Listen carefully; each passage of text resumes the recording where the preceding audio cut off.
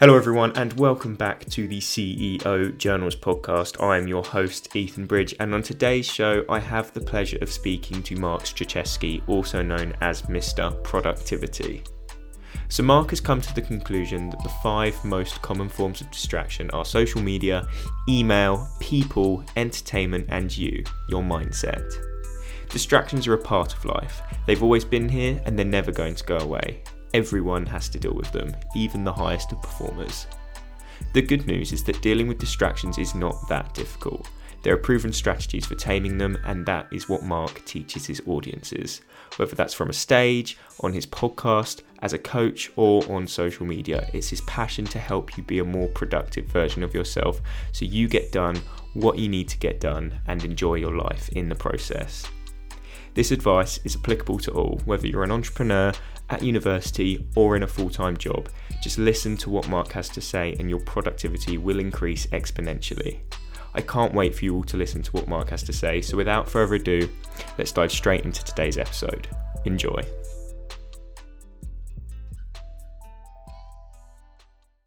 Hello everyone, welcome back to CEO Journals. Today on the episode, we have Mark Struczewski.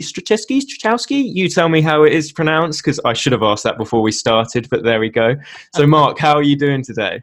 I'm doing fantastic, and it's Struczewski. The CZEW is pronounced chess, just like the game. There we go. Should have asked that before we started, but no worries. We're all human. We all make mistakes. But for those who don't know who you are, just give us a quick 60-second introduction of who you are and what you do, please. People call me Mr. Productivity because I help people be productive in a distracted world. I am obsessed with helping people get more stuff done, and that's what I do. It's all about productivity for me. I cannot wait to talk about that because I am a huge culprit to procrastination. Okay. So I'd love to learn how to avoid Alive that. intervention. Alive intervention. I love it. This isn't just for the listeners. This is for me as well. But the way I like to start all of my episodes is to throw it back with my listeners and ask them about their time with school. So, Mark, let's focus on 15-year-old you. Were you good in school? Were you a straight A student or were you the class clown? Well, neither. I was not a straight A student. I wasn't a class clown. I did just enough to pass my classes. I was one of these people, I don't know if they do this in England, but where they would give you an assignment that was 6 weeks. Okay, this is a big assignment, 6 weeks. And I would come home and do it the next couple days. I wouldn't do a good job on it. I just wanted it out of my life. And so I would do a really crappy C job, and I wouldn't have to do anything for 6 weeks. Where most people, at least here in America, they'd say, I can wait until the night before, and they'd stay up all night, pull an all-nighter. I was never into that. What's interesting is I'm a trainer, I'm a speaker, I'm a podcaster now. Back in high school, I didn't want to stand up and talk in front of anyone. It was like one of these people, I'd hold the paper in front of me and I'd be shaking and I'd go, now I'm a speaker and a podcaster. I don't know what happened, but no, I was by no means a straight A student, but I wasn't a class clown either. I was kind of like the wallflower. I didn't want anybody to talk to me. I didn't talk to anybody, so I was rather quiet. Interesting, because I would not have been able to tell that from the way you talk to me and portray yourself on your podcast as well. So did you go to college? Did you, or what we call university.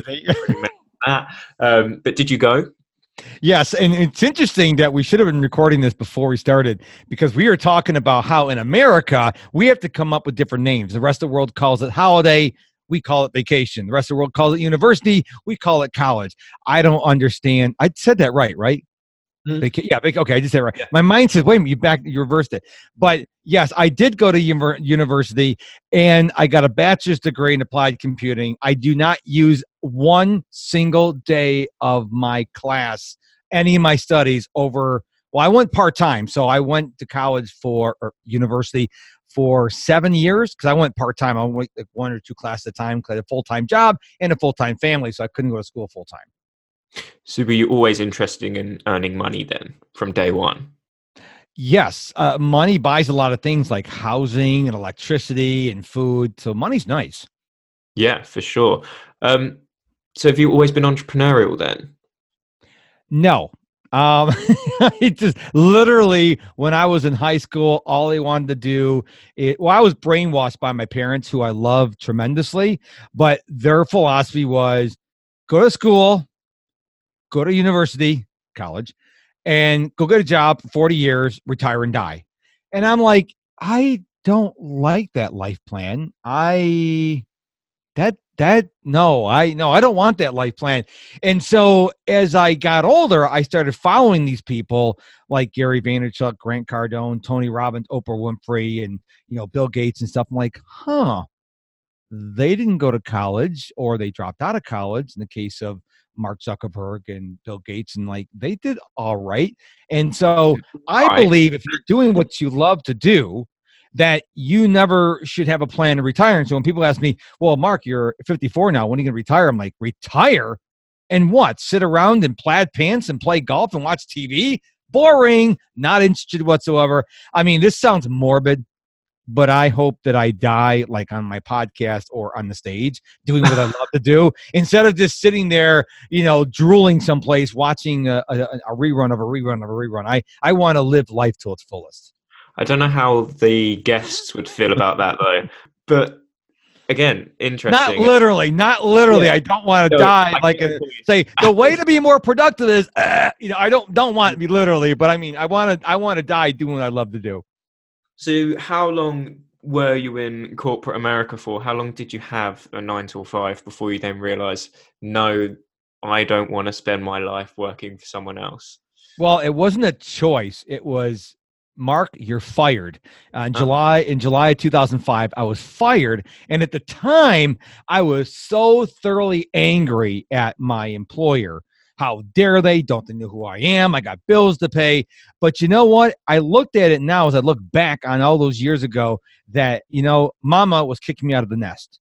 I would still probably be there if I was a model employee. I would still be there going to work. I think I worked 7 to 4 or some crazy hours like that. And I would be like a little minion. I would be doing what everybody else did, and I wouldn't be happy. And I'd get my 3 weeks vacation every year, and I'd get holidays off, blah, blah, blah. It wouldn't excite me. So I'm so glad I was fired.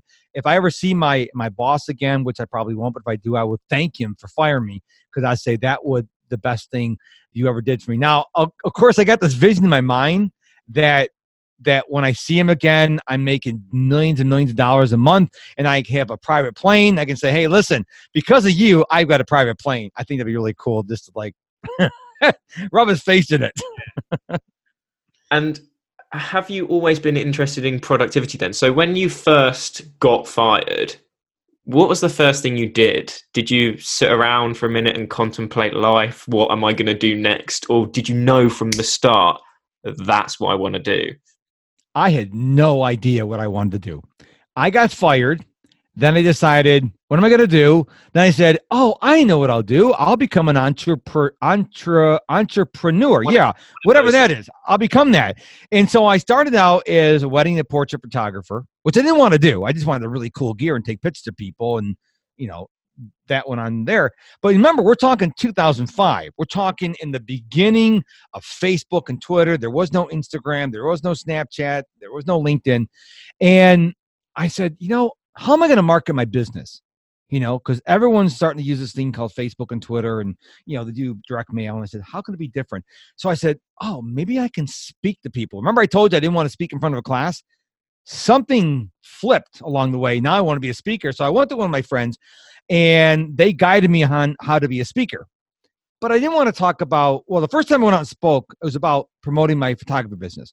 First time I spoke, my wife says, oh, honey, you should not be a photographer. You should be a speaker. You're really good at it. I said, isn't that interesting? A couple other people told me the same thing. So then I said, okay, I want to be a speaker, but I didn't want to talk about photography, so I didn't know what I wanted to talk about. So my first topic was, I came up with some stupid topics. One was from hopeless to hopeful. I don't know what, I don't do drugs or smoke or drink or anything like that. I don't know where I came up with that. And then I came up with, that failed. Then I came up with how to overcome roadblocks in your path to success. Note to self, when you're not successful, don't tell people how to become successful. So I was on the phone with one of my coaches. I was having a real bad day, and I'm like, he goes, what's going on? I'm like, I really want to speak. I really want to coach and train people, but I can't come up with a topic. And he says, well, why don't you teach people how to be productive? And I'm like, I don't know where that came from, but why would you say that? And he goes, well, because you're one of the most productive people I know. You're naturally productive. You should share that gift with the world. And I'm like, well, isn't everybody productive? And he goes, no, most people are unproductive. You need to, take your message out to the world. And I guess I can blame my parents because I was the only child, and I was raised that you do things a certain way in a certain time and certain this, that. And maybe it was ingrained in me in my entire life. It didn't help me in school very much, but now it's what I do. I love helping people get unstuck and to deal with the many distractions we deal with every day in our lives. So were you advertising your business and this productivity mindset early on in the Facebook game then? So back at the beginning? No. When did it first come onto that? I launched my website, markstruczewski.com, which you can get to by going to mrproductivity.com. You're welcome. July 2011. And again, I didn't know when I launched it, I had no idea what I was going to do. Clueless what I was going to do. Yes. And over the years, 2012, 2013, it started coming into focus. It's kind of like, when you go to ophthalmologists, they put the thing in front of your eyes and they go clear, clear, clear, clear. And it started getting more and more in focus. And I realized somewhere along the lines of 2017 that productivity is a ginormous umbrella, and I need the focus. I need the niche down, as they say in the industry. And I said, as I look around, everywhere I go, everyone is on their phones, and they're distracted, and they can't hold the conversation because they're on their phones or whatever. And I'm like, man, distractions are really affecting people. And that's where I came up with, hey, why don't you help people deal with distractions? And that's how now I really niche down. And my tagline is I help people be productive in a distracted world. So what do you think are the biggest forms of distractions? Well, in no particular order: social media, email, people, entertainment. Entertainment never used to be on the list, but now we have all these streaming apps. We have Fortnite. We have I'm not a gamer. Fortnite. There's Minecraft. There's all these games out there, and then our mindset. So those are the 5 big ones. It's not all of them, but those are the biggest ones that I see affect more people. And people can change the list of their priorities, but no one can say, "Oh yeah, I don't have a problem with that." We all struggle with those. So are you very much with your business? Are you put it out on a website, on social media, and it's for everyone? Or do you have specific clients that come to you personally and say, how can I be more productive? And then you take that one person on a journey from being unproductive to productive. Yes. So I do put my stuff out there for the world on LinkedIn. That's my best profile platform is LinkedIn. I'm also on Twitter, Instagram, all these other sites. So I do provide value every day for how anybody can be more productive.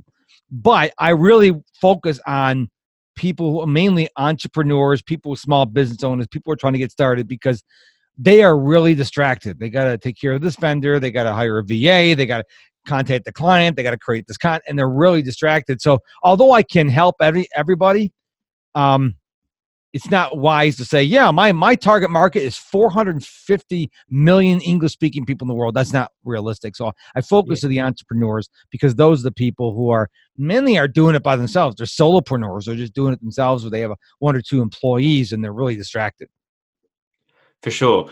So how can we all begin to flick that switch in our brain then to not be influenced by these external factors? So I'm a guy sitting there.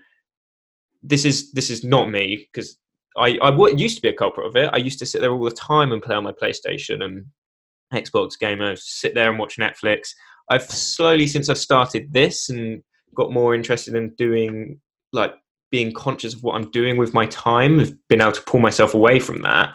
But how would you take someone initially and start flicking that switch in their brain so that they become more productive? Well, what do we all carry with us everywhere we go? Phone. Yeah. So let's start with the phone. First of all, do what I call a notification cleanse. Once you go through your settings, your notifications on all your devices. So if you've got a laptop, desktop, smartwatch, you've got a phone, tablet, everything. And I want you to turn off 99.99% of them. You can leave your calendar alerts on, your reminders on. I like leaving my credit card apps on. So if my credit card gets charged by somebody in London, not going to name any names, it'll notify me and say, wait a minute, I'm not in London right now. So I think that's important. But what people don't understand about notifications is it's not all or none. So I probably have, I have like, I don't know, I'm going to guess like 100 apps on my iPhone. And I probably have notifications turned on for about 20 of them, but only 3 of them have sound. So here's the thing. If you have sound not enabled, well, you won't know if a notification goes off because you can't hear it. And that's another thing you have to do, another component of that is you've got to disable vibration mode, because people don't stop and think, well, I muted my phone and put it face down. What happens when you get that phone call? Your phone goes bzzz. Might as well pick up the phone at that point, because now you're distracted. You're distracted. So turn off those notifications. Most people, when they get an app, they just say allow notifications, and they're all on, because I know developers personally, and by default they turn them all on. So go through and say, listen, I want a notification, but I don't want the sound of the badge count on. I just want it pop up on my screen. But if I'm not looking at my screen, I don't see it. So get control of your notifications. That includes email. We're not that important. We are not that important. We do not need to be notified by every email we get, and every text message we get, and every social media notification we get. So notifications are a huge distraction.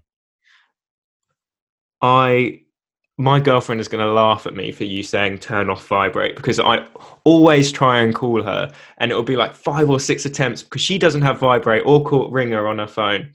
And I always try and call her, and sometimes it's urgent, not all the time, but sometimes I might have left something behind. I've got to pick it up. I have to call her like 6 or 7 times before she picks up, and she picks up eventually. It's like I always have a go at her. Why don't you have vibrate on? What, you always miss my calls. But now she's going to listen to this, and I know she's going to listen to this because she listens to the call. That's why I do it. Even Mark agrees with me. So thanks for that. Yeah, well, you're welcome. Because here's the thing: we're at a networking event and we're talking, and all of a sudden I get a phone call, and my phone vibrates in my pocket. Well, now I'm not paying attention to you. Now I'm like, oh, who's that calling? Is that the leader of the free world? Is that who's that calling? Is that Elon Musk? Yeah. And so it's being rude, and people go, what if I miss something? Look again, I'm 54 years old, and I remember back in the day when I went to school, you know when my mom used to get a hold of me? She would call the school from the home phone. They'd call the office. They would walk down to get me out of class, and then they would walk me in the office to talk to my mom. Now people are like, well, I got to get a hold of my kid. Look what do you need to get a hold of your kid that important? It's not that important. I think now I always say technology is a blessing and a curse, but we have become so reliant that we have to know what's going on. Like if something happens outside your window right now, better be on Twitter within 30 seconds. Like it used to be we had to wait either for the morning paper or the evening news. Now we find out about things within a minute. I want video footage. I want all the details. It's like, that's insane. That is insane to me. So that's even like I'm only 20. So it's only so far I can go back to say that, I had it when I was younger. But even when I was, I think, so between the ages of 4 and 11, we go to what we call primary school. Is that preschool in America? Back then, never had a phone, didn't even know what a phone was, didn't have one until I went to secondary school. Now, it's ridiculous. All the kids have got brand new iPhone, and I'm thinking, 1, where did your money come from? 2, why do you have it? Like, what need is there for it? But yeah, not quite as bad as having to wait until the next day for the paper, though. So I feel for you on that one. But here's the thing. I was recently challenged by somebody to go on a 30-day news fast. And I'm like, oh my gosh, I watch the news every day, only for 30 minutes. And sometimes I check on the Twitter trending to see what's going on. I'm like, 30 days? My wife and I decided to do it together. And after like 2 days, it's like, have you missed checking the news? She goes, no, I actually feel more at peace because, listen, I feel sorry if there's a mass shooting in Afghanistan, but how does it affect me? I feel sorry if there's a tsunami in Japan, but how does it affect me? And what it does, it affects me negatively. And I'm like worried about all these things. So like, I don't know about the politics over in the United Kingdom. Over here, it's crazy. I mean, it's like What's that? It's hilarious at the moment. I don't know if you've heard of Brexit, but it's a massive shit. I've heard of Brexit. I'm not totally clueless, but like we have the election coming up in 2020, and I think they're already starting to campaign for 2024, 2028, 2032, and people are just being born are already getting. It's ridiculous. It's like, I think we should campaign like 90 days before the election. This is because they're all they're doing is lying to us. Let's be honest. All they're doing is lying to us. That's all they're doing. They're just saying what we want to hear to get our votes. So I don't even pay attention to politics. When people go, "Oh, did you watch the debate last night?" I'm like, first of all, what debate? And the answer is no. I don't watch the debate. I would rather watch like a video from Grant Cardone or Gary Vaynerchuk than watch a debate. I can get more out of it. I can get information that can help me today. What am I going to learn from the debate?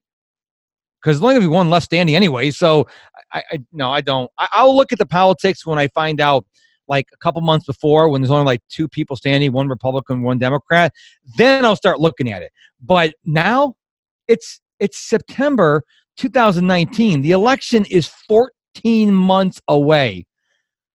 I don't care. I don't care. I can't even vote right now. We can't even vote in the primaries right now. So why do I care? So I get a little heated up about it, as you can tell. It's also depressing as well. There's never any happy news. No. Everything on the news is always depressing. So yeah, I can imagine that was quite nice. Yeah, I challenge your listener. Go 72 hours. Don't check Facebook news. Don't check Twitter news. Don't check the news. Don't check the newspaper. Tell your friends, unless a satellite's going to fall on my head or there's a big storm coming my way, don't tell me about it. And tell me if you don't feel much better after 72 hours, and you go like, wow, I'm going to go another day. And all of a sudden you do 7 days, 14 days, like, oh, I'll never check the news again. People ask me, oh, did you hear? Oh, that's right, you don't watch the news. I'm like, yeah, I don't want to know. I feel sorry for the mass shooters, the victims of the mass shooters, okay? Not the mass shooters. I feel sorry for the victims. But how's that going to affect me today? What can I do? Worry about it? Stress out about it? Get myself ulcers? To me, it doesn't make any sense. And I think more people need to disconnect, because there's a saying here in America, I don't know if they have it in London, but if it bleeds, it leads. That's why when you start the news, stabbings, robbings, killings, murders, mass shootings, rapes, oh, yippee, yay, I'm really happy now. For sure, I've done a similar thing with regards to a detox. So a few weeks back, I did like a social media detox. I didn't log into Instagram, smaller scale, 5 days. And since that, so my screen time on my phone went down massively. I was way more productive, which links back to what this podcast is about. But now I've made a separate account, which I only use to promote for my podcast. And on that, I only follow the guests I've had, the guests I want to have, and the likes of, say, Gary Vee, Grant Cardone. Another one, I got a guy like called Jay Shetty. He's all about motivation and mindset and things like that. People that will benefit me, opposed to friends. And I still have my personal account, but I'd much prefer to be using social media for something that can benefit me, rather than scrolling aimlessly through what fitness models are doing and what my friends are doing day to day and things like that. Yeah, you make a good point, a very, very good point. You need to control your feeds. So if you look on my Instagram, what you're going to see mostly there is Grant Cardone, not so much Gary Vaynerchuk, because I don't like his potty mouth, but Grant Cardone. There's a guy, I can't say his last name, Dean Graziosi. He wrote the Millionaire Success Habits book, really good book. And then I'm a big fan of Walt Disney World in Orlando, Florida. So I have a lot of those. I follow those hashtags so I can escape over to Disney World, because I live in Houston, Texas. So, but I curate my feed to what's going to serve me. Same with Twitter. You, listener, if you're not doing this, if you're saying, oh, I hate this guy in my feed, then unfollow him. It's not that hard. Just unfollow him or mute them. But you're 100% correct. You need to control what you're seeing on your social media, because there's a lot of crap out there. And if you're not careful, all that stuff's going to hit your head. It's going to hit your psyche. It's going to affect your attitude, which, when you're more negative, affects your productivity. That's what always confuses me as well, when you're looking through the comments and people are posting hate comments and this is rubbish and like, why are you even interacting if you think like, what is your purpose? No one cares. Just unfollow and move on. Yes. And as you say, I'm going to challenge the listeners to that as well. Just follow things that are going to provide value to you, because if you want to find out what your friends are doing, just call them. I think that's as well, like, we're losing that interaction. Like, social media has the potential to be great. Yep.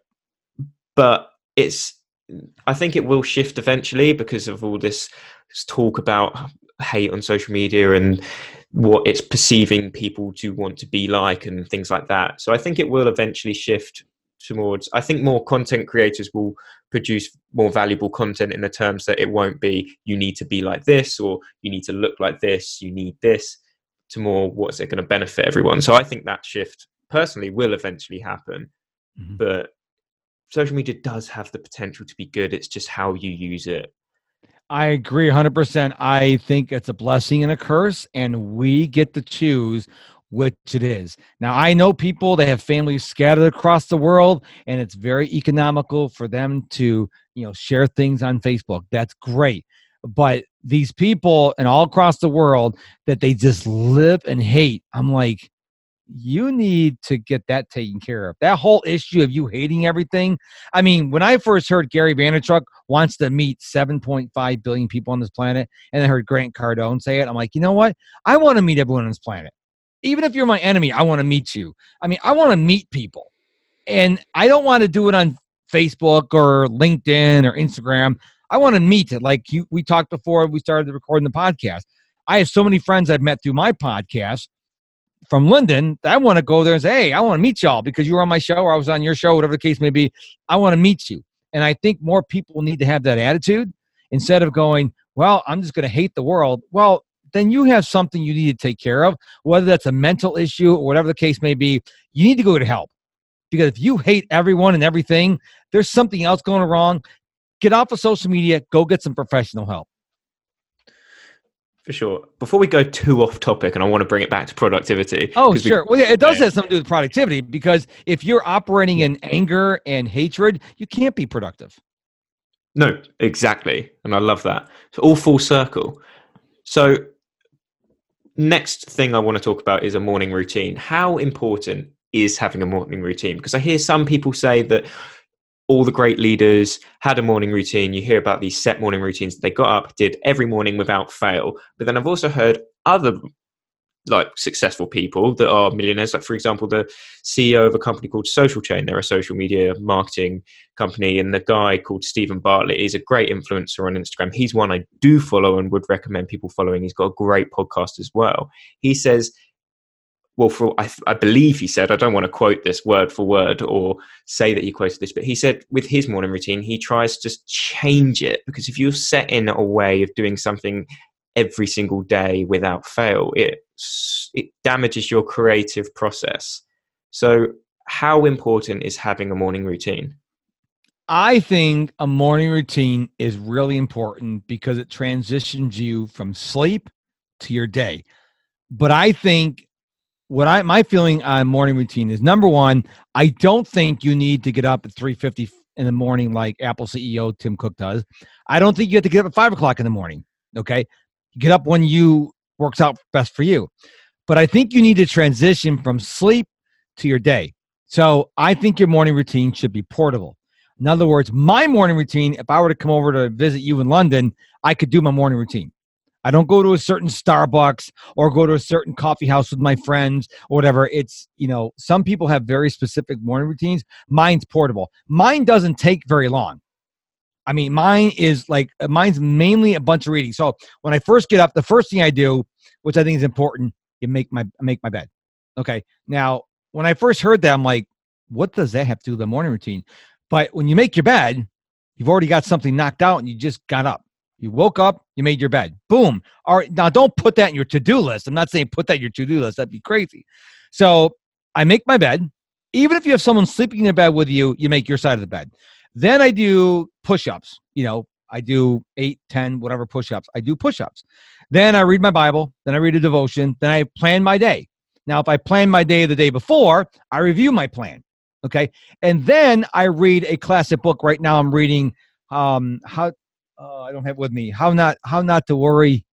How Not to Worry or something like that from Dale Carnegie. He wrote How to Win Friends and Influence People. He wrote a book about worry. So I'm reading a book about worry. And it's a classic book written in 1944 or some crazy thing like that. So I do this to get me started on the right day. I think you need to guard your first 60 minutes of the day. That's something I learned from Brendan Burchard. The first 60 minutes a day, don't check social media, don't check email, don't check the news. Well, don't check the news ever. So for the book, is it How to Stop Worrying and Start Living? Yes, I highly recommend that. It's got solid strategy in there. Everyone needs to read both those Dale Carnegie books, by the way. That one and How to Win Friends and Influence People. It should be mandatory reading. You should not be able to be existing on this planet as a human being without reading those books. And it's available in every language. Those books are timeless wisdom. They're written in late 30s, early 40s, and they still apply today in 2019. And from my experience reading it as well, it's not written like it's in the 1930s either. It's still very easy to read. There's not complex words that aren't used nowadays and things like that. It's still an extremely easy read and very interesting. I think it's incredible to think that everything in this book still applies today. Everything. Yes. Yep. So whether he knew that back then, who knows? Well, I run every day, and I'm actually listening to the book, How to Win Friends and Influence People. It's not by Dale Carnegie, but somebody who read the book back in the 50s, because you can tell that it was actually was a book on tape, and they put it onto Audible, because every once in a while, and he'll be in the middle of the chapter, and he'll start playing music, da, da, da, da, da, and then all of a sudden they'll keep resuming the same chapter. Like, oh, it took me a few minutes. Like, oh, that's where like the tape ended. You had to flip the tape. So I thought that was interesting. But you're right. It's a very, very well book. I think no one can read that book and go, I got nothing out of it. If you do, again, seek professional help, because there's something for everyone there, regardless of your age, regardless of your education. There's something in there for everyone. So for age, me being a 20-year-old, you being 54. 20 times 3 is 60. That's kind of scary. I'm 54. Sorry to make you feel old, but so from a 54-year-old's perspective to looking at a 20-year-old podcast host, were you worried about talking to someone my age? Because I find this quite interesting, because I think some people wouldn't have, and I hope this isn't the case, but wouldn't have spoken to me because of my age, when we clearly get along and had a very engaging conversation. That's a very interesting question, because I don't feel 54. When I started running every day just over 2 years ago, I felt older then than I do now. So I feel much younger. I mean, I don't look at you as a 20-year-old. I really don't. I think it really depends on the individual. I mean, back then when I was 20 years old, it was like, okay, just be quiet. You sit at the kids' table, if there's a big family, whatnot. Now I always try to give people respect. I always believe in leading with respect. If you disrespect me, then I may disrespect you. But I always try to lead with respect. And I don't care if someone's like 12 years old or they're 92 years old. I think we need to put more respect into the world. I think a lot of people are taking respect out, and I respect you. You've done very well. I mean, you've got a job, but you got a podcast. I mean, here we are. It's getting on almost 10 o'clock at night over there. Here in here in Houston, it's 3:40 in the afternoon. And it's like this technology is awesome, because I got to meet you. It's really cool. Without this technology today, if there was no internet, I never would have met you.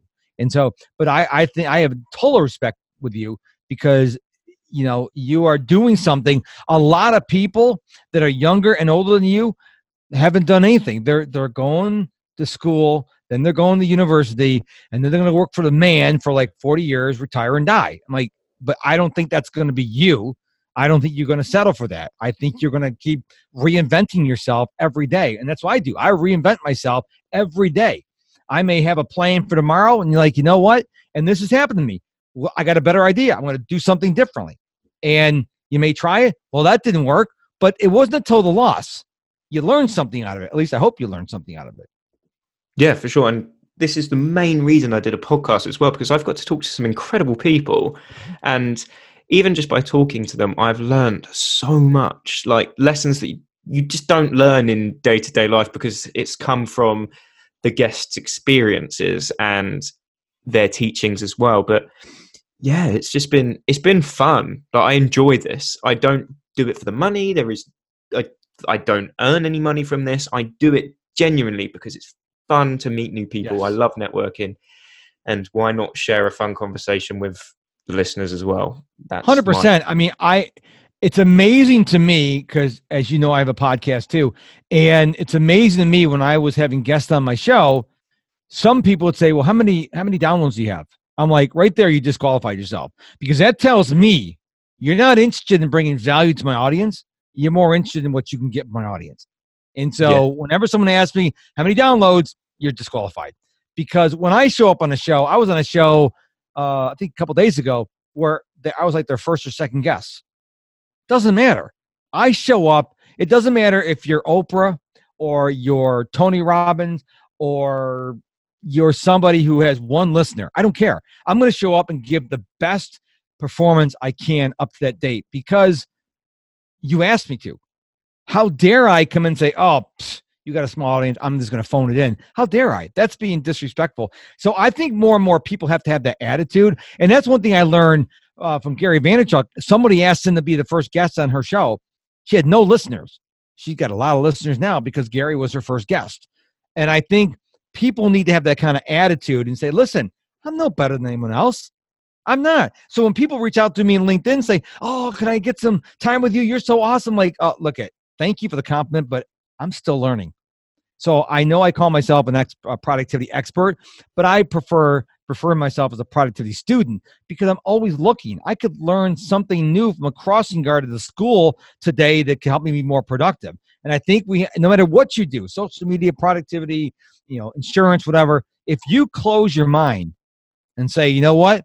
Got it all figured out," I think at that point you've lost. Yeah, and as a podcast host as well, I can't appreciate that enough because that's what you expect. Like because you shout out to, you found me on Spot a Guest, didn't you? Yes. So for anyone, that is where a hell of a lot of my two previous guests and a hell of a lot of my next guests have come from. So just a shout out to that. Go find it on LinkedIn. It's a great tool for podcast hosts and podcast guests. You find podcasts to be on, and for hosts to find podcasts find guests to come on their podcast. But I've had some people reach out and they've been like, "I want to be on your show. I've got this product I want to talk about." I said, "No, I don't want that. I don't want this to be an hour talk about your product. Like, that's not interesting for me, and that's not going to be interesting for anyone listening." I didn't tell them that, but yep. I'd rather just have an engaging conversation, as you say, regardless of the following, regardless of how many listeners they have. As long as it's interesting, that's all I care. That's all I care. I got a guy coming on my show. I haven't scheduled him yet. He is a vegan. Okay. He went from a meat eater to a vegan overnight.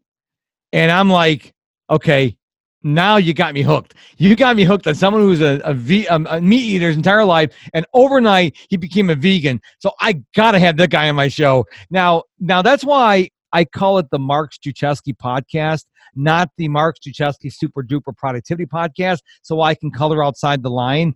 When I saw his listing on Spot a Guest, or I think it was Podcast Guest, one of the two, I'm like, I gotta have this guy on. I mean, I gotta know what flipped the switch. And so I'm always looking for good guests like that. And I'm always listening when I'm on my show.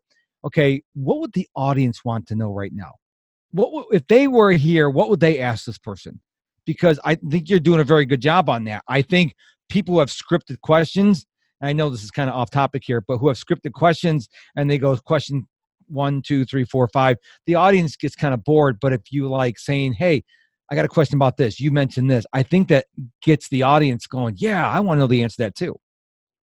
And I'd say I definitely fell into that trap when I first started because I was nervous. I didn't know how to do it. Hadn't done it before. I've got notes in front of me now, and I've got questions in case I do hit a freeze and I do get stumped. I'm like, oh, what do I talk about now? Like, that is there. I'm not going to lie, but I've obviously used the starting questions, and I've got 3 questions I ask everyone at the end. But other than those, the rest of it's just, I think it's more interesting as well. Yes. As you say, scripted is boring. But as I say, my first ones were definitely probably quite boring. I was nervous and I didn't know what to do. But it's definitely, I'm finding it easier and easier. Yes. Definitely. And I think it also helps with the guest I have on the show. If the guest is nervous, it makes the host nervous. If they're confident, it makes you confident. It's all reciprocal.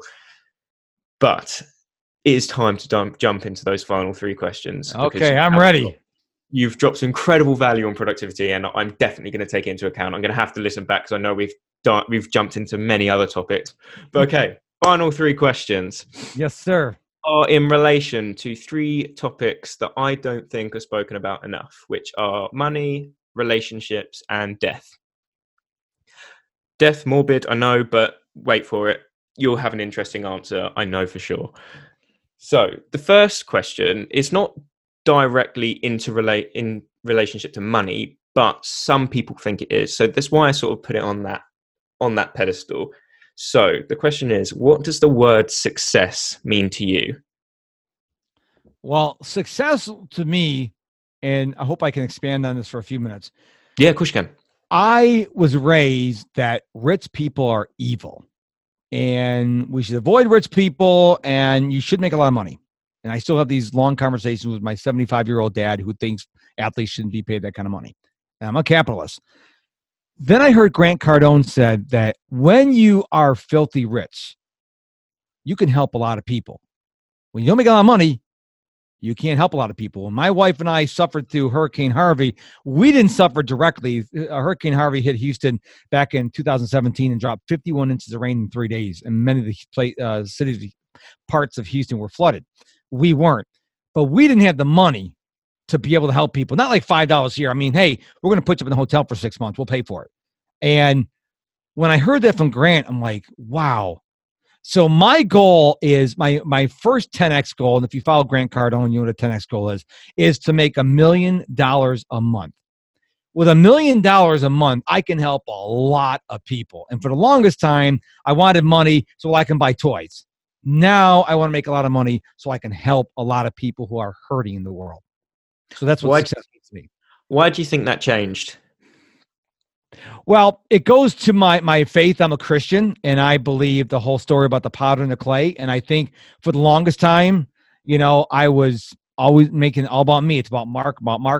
And, God kept molding the clay and flatten it down, word it again. And finally, I think I heard the angels, say hallelujah when I finally said, oh, the world's not about me. It's about other people. And I think I heard the angels go, because I finally got it. We are not here to be selfish. We're here to help other people walking on this planet. And it took me, I think, 52 years before I finally got the fact that the universe does not revolve around me. It's sad to say, but I want to be completely honest with you and your audience. No, and I appreciate that. And I think, especially me being 20 as well, I know I could easily fall into that trap of the shiny object syndrome, want the nice car, all of that stuff. Yep. I know I shouldn't. I hope I don't. Obviously, it's nice to have that stuff, and everyone's going to be able to agree with that. It would be nice to drive a Lamborghini. It would be nice to drive a Ferrari, have a huge house. Those would be the nice things, but they aren't everything. My family is what is everything to me. Yep. That's the one thing. And I've heard stories from people who are very wealthy, and they say the best feeling in the world they get is when they help other people. Yes. The more they give, the more they get. And what happens, a lot of people who are not wealthy, they hold on to every dime or pound, if you will, that they have. They hold on to it. And, well, if you have a closed fist, nothing else can come in your hand. And that's why a lot of wealthy people keep getting wealthier, because they just give all their money. And they get, and they give, and they get, and get. But if you're going to hold your fist closed, you will not be successful monetarily, because you're a very selfish person. I love that closed fist analogy there. Haven't thought of it like that before. So That's I cool. wish I could say it's mine. And I originally heard that from my financial planner here in the States. His name is Dave Ramsey. He's a big get out of debt guy. And I went to see, my wife and I went to his course. It's called Financial Peace University. And he talked about, if you have you're holding on the money, then money can't go out, but money can't flow in. But if you have an open hand, money can go out, money can come in. And I first heard that, I'm like, wow, that makes a lot of sense. So for all these years, I was holding on my money for all it's worth. Someone says, oh, can you spare me $20? I have no gas to get to work. No, I am not letting money. And then well, that wasn't very nice. What if I need $20? And I asked someone, they said no. And so I'm trying to be more generous. I'm not like Grant Cardone or Gary Vaynerchuk. I don't have hundreds of millions of dollars, but I try to help when I can. And I think if we all try to help each other, we're gonna be much better off than if we tried to be selfish. For sure. And that is something I'm definitely going to take forward as well, because that has opened my eyes, that closed fist analogy. So thank you to your financial advisor for that one. You're welcome. Next question, with regards to relationships. Throughout your journey so far, have you found it difficult to maintain relationships, whether that be with friends, family, a loved one, or have you managed to find ways to bring them on your journey with you? Again, another very good question. My wife is my biggest cheerleader. And when I tell people, this is going to shock your audience, because one thing you'll notice about me, I'm very open. So from the time I got fired in July 2005 until the August of 2019, okay, July 2005, August 2019. Let's do simple math. 19 minus 5 is 14 years, right? 14, right? My math right? Yeah. Okay. In that total time, I myself, not my wife's income, my income was $35,000 total, not per year. Okay. Now, my wife says, you keep working the business because I know eventually it's going to take off, and then I'm going to be able to quit my job and work for you. Okay. You need to have someone on your side that when you're going through year after year after year, because I got a lot of bad advice and someone says, do this, and they took my money and ran, and all this, I don't want to waste another 3 hours on your podcast, but I take full responsibility of it. Okay. I learned that from Gary Vaynerchuk. It's my fault I'm not making the money I want to make now. But my wife was never there saying, you know what, you're a deadbeat. All you do is sit at home. She knows I work all day. She's at work. I'm at work. I'm working all the time.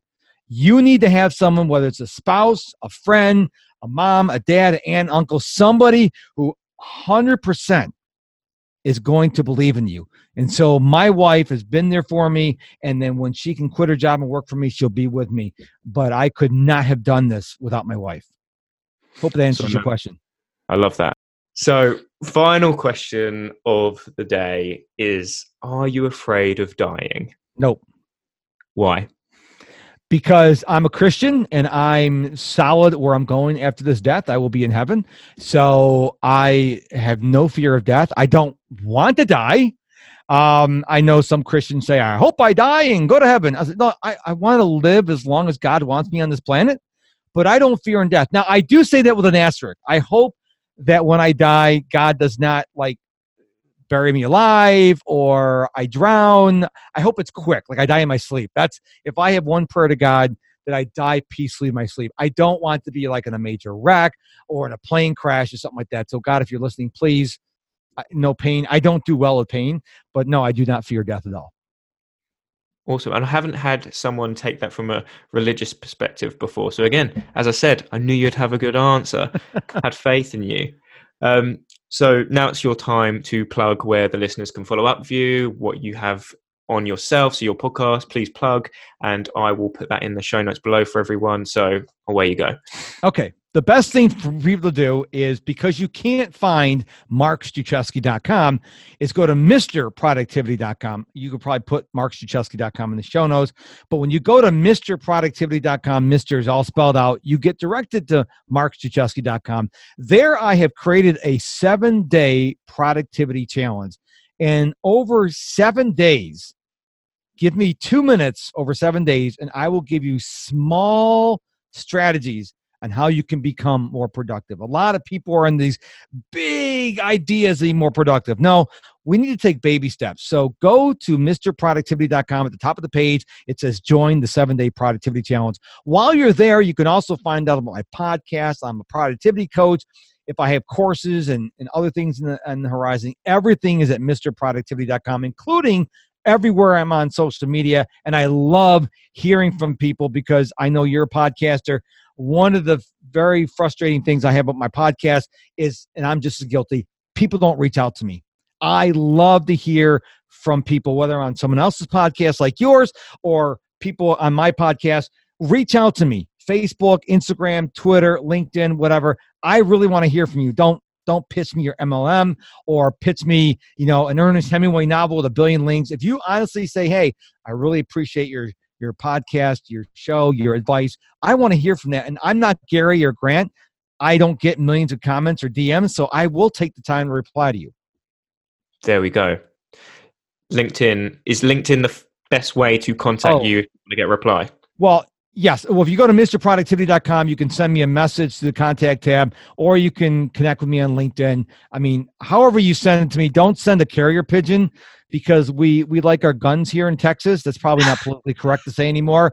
I don't know if it'd make it. But seriously, I really want to hear from people.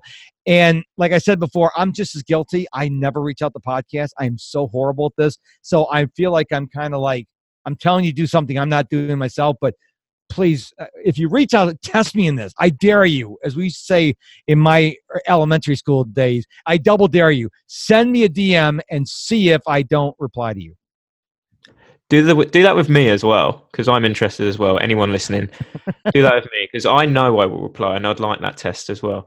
Okay. But Mark, that rounds up this episode of CEO Journals. So thank you for your time. I've thoroughly enjoyed myself. This has been a really fun episode. So thank you. My pleasure. I am honored, and I thank you so much for having me on the show.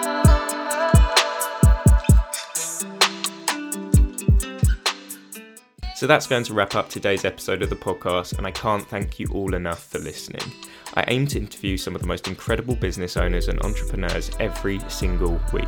So you can really help me out by smashing that subscribe button and by leaving me a 5-star review over in the iTunes store. It literally takes 2 seconds and will help me secure some of the greatest names in business as guests on the show. Make sure you tune into the next episode where I'm going to be talking to another incredibly interesting guest. I'll be discussing their journey and providing tips to all you aspiring and current business owners. Have a lovely rest of your day, and once again, thank you for tuning in to CEO Journals.